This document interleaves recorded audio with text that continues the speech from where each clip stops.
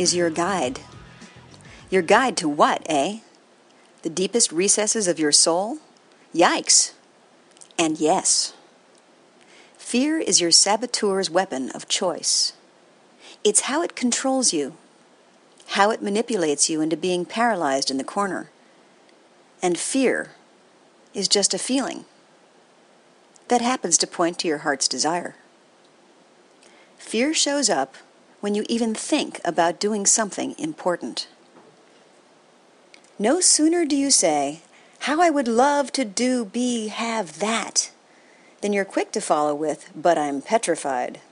And that, as they say, is the end of that. Who says you have to stop being afraid before you can make a move? Who lays that trap? You guessed it. Consider the fear pattern, as I'm calling it.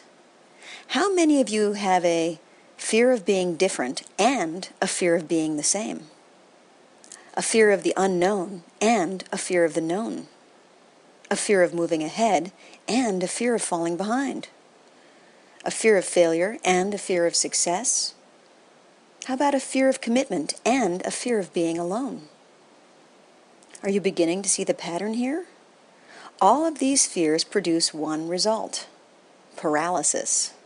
Don't move, stay stuck, just sit there undecided, nursing your double scotch, your box of chocolates, your joint, while the world passes you by. Paralysis is the goal of the saboteur. And for good reason. Consider that tiger in the tall grass waiting for your ancestor to make a wrong move.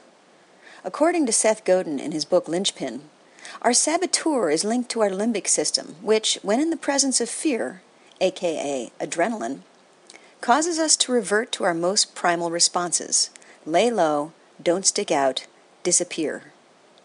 And the present-day fear you experience when you think about pursuing your heart's dream isn't the same as being stalked by a tiger.